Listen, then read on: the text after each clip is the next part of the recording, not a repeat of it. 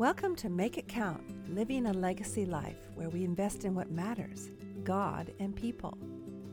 I'm Sue Donaldson, speaker, author, and creator of WelcomeHeart.com, where you can learn to know and show the heart of God. And that's what counts. Thank you for joining me. Good morning. I'm so happy today to introduce you to my dear friend, Lorraine Maksudian. I think I have known Lorraine maybe all the years we've been married, 32 years, and she gave a devotion at my daughter Bonnie Sue's baby shower. I don't remember that. Oh, I remember it. And she's 31, so I've known you a long time. And Lorraine, sometimes I like to talk about everybody getting extra parents. We all need an extra mom or dad at different times. And Lorraine has so many children. But Lorraine, why don't you tell us a little bit about your real family, and then we'll get into the questions about legacy. Okay, my real family, Sue. Well, I married a foreign man. You did? Yes, I did. Where is he from? He's from Syria, actually. He's Armenian, and he came to this country as a student in college. And, you know, it's really interesting because when you're in high school and people start dating and that sort of thing, I just had this feeling that someday I would marry a man from a foreign country. Wow. What made you think that? Well, you know, because none of the boys at church were interested in me. They were like bumps on the log. Oh, and okay. I really wanted a man that would be deep with the Lord and spiritually sound. And I don't know, since they just didn't show any interest in me, I don't know. I had this sort of dream that, someday I'd like to have an MG, a British sports car, and I will marry a foreign man. And you didn't I never got the MG. Yeah. Well, I'm going to talk to that foreign man of yours and see what he can do. Hey, but you never thought it would be from Syria. No. And of course I didn't know anything about Armenians because I was living in Minneapolis, born and raised in Minneapolis, and there were very few Armenians in that city at that point in time. Right. So when we started getting serious, I went to the public library reference section and looked up some information on Armenians, and all the reports were very good. So I said, okay, I can go ahead with this relationship. So anyway, after we were married, we moved to San Luis Obispo, where Leon had a teaching position at Cal Poly, and we've been here ever since. We have 3 grown children, all of whom live here in San Luis Obispo, and 8 grandchildren, all of whom were here until they started going away to college. I'm blessed to have all the family around me. And can you tell me how you met your husband, since you told that story? I think everybody would want to know. Okay, well, it was a time when Billy Graham was having a crusade in Minneapolis, and there was a consular training session. And my mother and I went to that consular training session, and it was for people who were interested in working with international students. And so they had a panel, I think, of 4 or 5 Christian international students from the University of Minnesota, and Leon was one member on that panel. Well, our family did quite often have international students over, and so we invited him over for dinner and to go to church with us. But he never paid any attention to me until the night before I left the country. So I always tease him. I had to leave the country for him to notice me.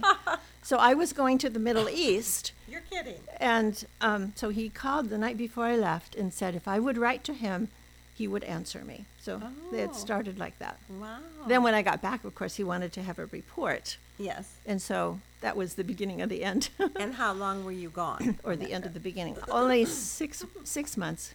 But Sue, I realized now I was going to do postgraduate work in archaeology and Bible history.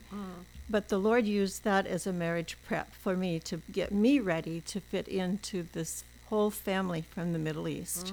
Because eventually we brought them all here as immigrants. So now there's about, if all the family gets together, there's probably over 80 people. Oh my goodness. So being in the Middle East, I was familiar with their food and their culture and their mores, and it was just a very creative marriage prep course that God had for me. Isn't that wonderful? It is great. Yeah, it's as if God knew what was going to happen. Of course he does. Okay, we were talking about living a legacy life. I mean, I could tell you what kind of legacy you're leaving already, but I would like audience to hear what legacy that you want to make sure is passed down to those who love you. Well, when you get to be a certain age, Sue, you begin to see yourself as more of a bridge than somebody up that's communicating things that's coming off the top of your head. But I come from a family line of faith, a long family line of faith. So I see myself as a bridge where I can tell the stories of the families of our ancestors. I can tell them to my children and to my grandchildren and let them be aware of the heritage of faith and that these were real people that they're coming from. And I guess I like to outlive myself in the sense of leaving impressions on the younger generation that they will carry through. In that sense, I like to work with children, and I teach Sunday school. I teach them What grade? First grade. Okay. And I teach the attributes of the Lord. And do they really understand those? Yes, of course they do. Sometimes better than adults. I bet. So that, and also the importance of filtering this temporal life through the grid of an eternal perspective. You teach that to first graders? Well, no, I teach that to anybody that I come across. Okay, and how do you do that? Well, you just don't you see deeper than the surface, Susan. And, David Ekman once spoke at Grace Church, and he said, some people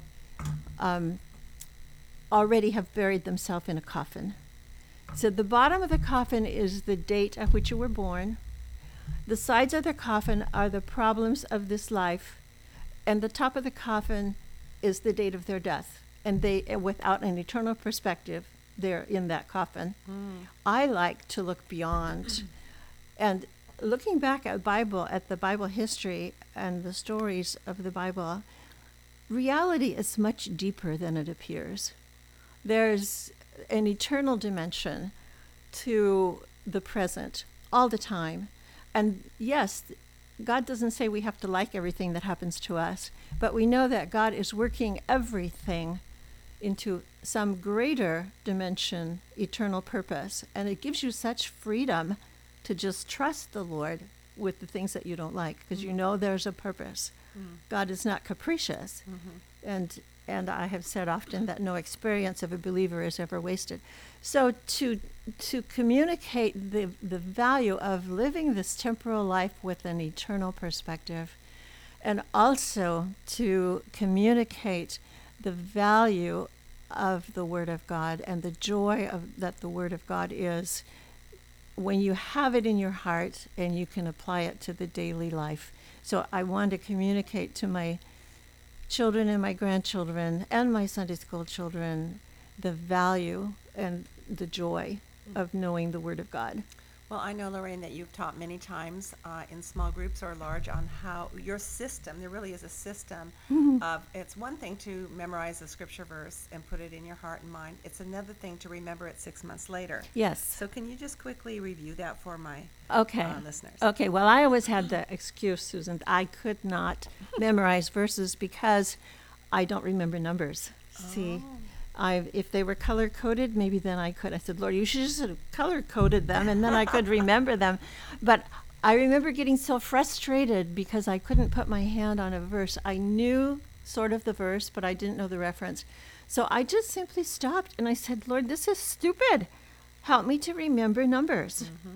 And it's crazy, the hooks that he helps me to remember, memory tricks. But the way I do it, Susan, I started with the verses that I sort of already knew, but I didn't know the addresses. Okay. And by addresses, you mean? The references, okay. Yeah. And I would start with those, and it was easy. But then when I wanted to add a new verse, I didn't leave the other verses in hibernation. I developed a system where I would review them every day, because systematic review is what's necessary. Well, then it got to be too many verses to review in one day, so I subdivided them. So now I divided them by days of the week, but I give myself Saturday and Sunday off. So they're divided by days of the week, and then when it got too many for one day of the week, for 1 week, then I had to subdivide it into 2 weeks, and eventually now I have 6 weeks. In a course of 6 weeks, I review all my memory verses. And when you memorize, do you memorize one verse at a time or a passage? Both. Okay. Just depends on where you're being led. And out of all those 6 weeks, which is your favorite? Oh, I don't know. All of them. It's a surprise question. Okay, well, you can tell me later, and I'll put it in the show notes. I remember a long time ago you had a terrible car accident. Oh, yes. And this kind of has to do with your legacy of looking at the deeper meaning in things and looking at eternal perspective. Because you talked about living in the land of belief or the land of unbelief or something like that. Do you recall that story you told me where you thought you were discouraged because you had cancer show up, and then you were you were worried about writing a letter to a friend? Do you remember that story? Yes, I do. Yes, from the accident, I had to have multiple surgeries, and I had to walk on crutches for almost 2 years, Sue. Oh, yeah, 2 years. And it was just about at the end of that healing period when I was misdiagnosed with breast cancer.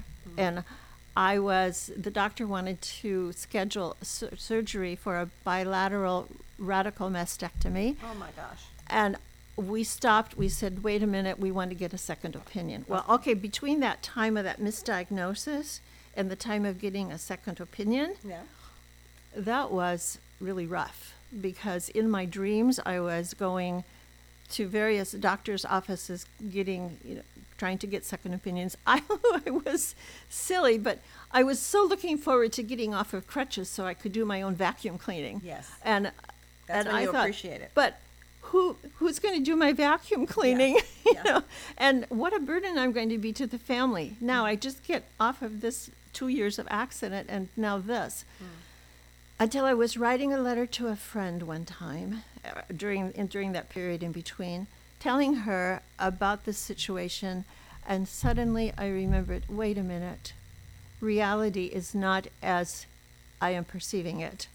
And even if it would be, I'm forgetting the fact that the Lord will be with me in it, through it, all of it, and it will not be as bad as what the evil one is making me think. What do you mean by reality is not as what we're perceiving it in that case? Yes, my projected reality would not be as I perceive it. Yes, yes. Worries about the future. Yes. So you said something about living in the land of trust or of distrust or something like that. I quoted you at some talk because I thought it was so profound. I'll have to go back and look at my notes. You'll have to go back and tell me, Sue. And then another thing you told me recently, I think it was such a great illustration, when I was talking about comparing myself to other people and coming up short.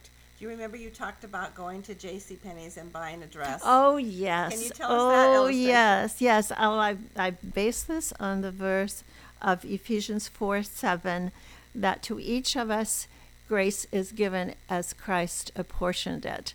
To look at yourself as a designer original.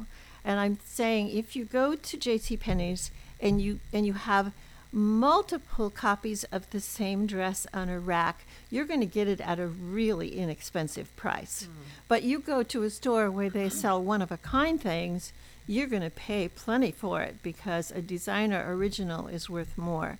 And God specializes in designer originals. He doesn't do mass production. So not to in comparing ourselves with one another, we're saying we want to be like that person. You're saying you don't want to be a designer original. Well, what are you saying? That I don't recognize my worth as an individual, that God has created me the way He wanted me to be, and He has given me grace as He has apportioned it. So appreciate that, and appreciate and celebrate the differences, because the differences are what makes a jewel sparkle. And if we were all the same, it would be very boring. So we should celebrate our differences, really. And I want to tell everybody that she just said that verse by memory. She wasn't reading it, so she does what she really does what she says. We're going to have to close this up, but I might have you on again, Lorraine, because you always have so much to share. But is there any last wisdom you'd like to share with our Welcome Heart audience on making our lives count? just be open to the Holy Spirit's promptings. Sometimes he'll prompt you. Sometimes you have a day planned, and it turns out totally different because the Holy Spirit is moving you in a different direction. He's the one that connects the dots.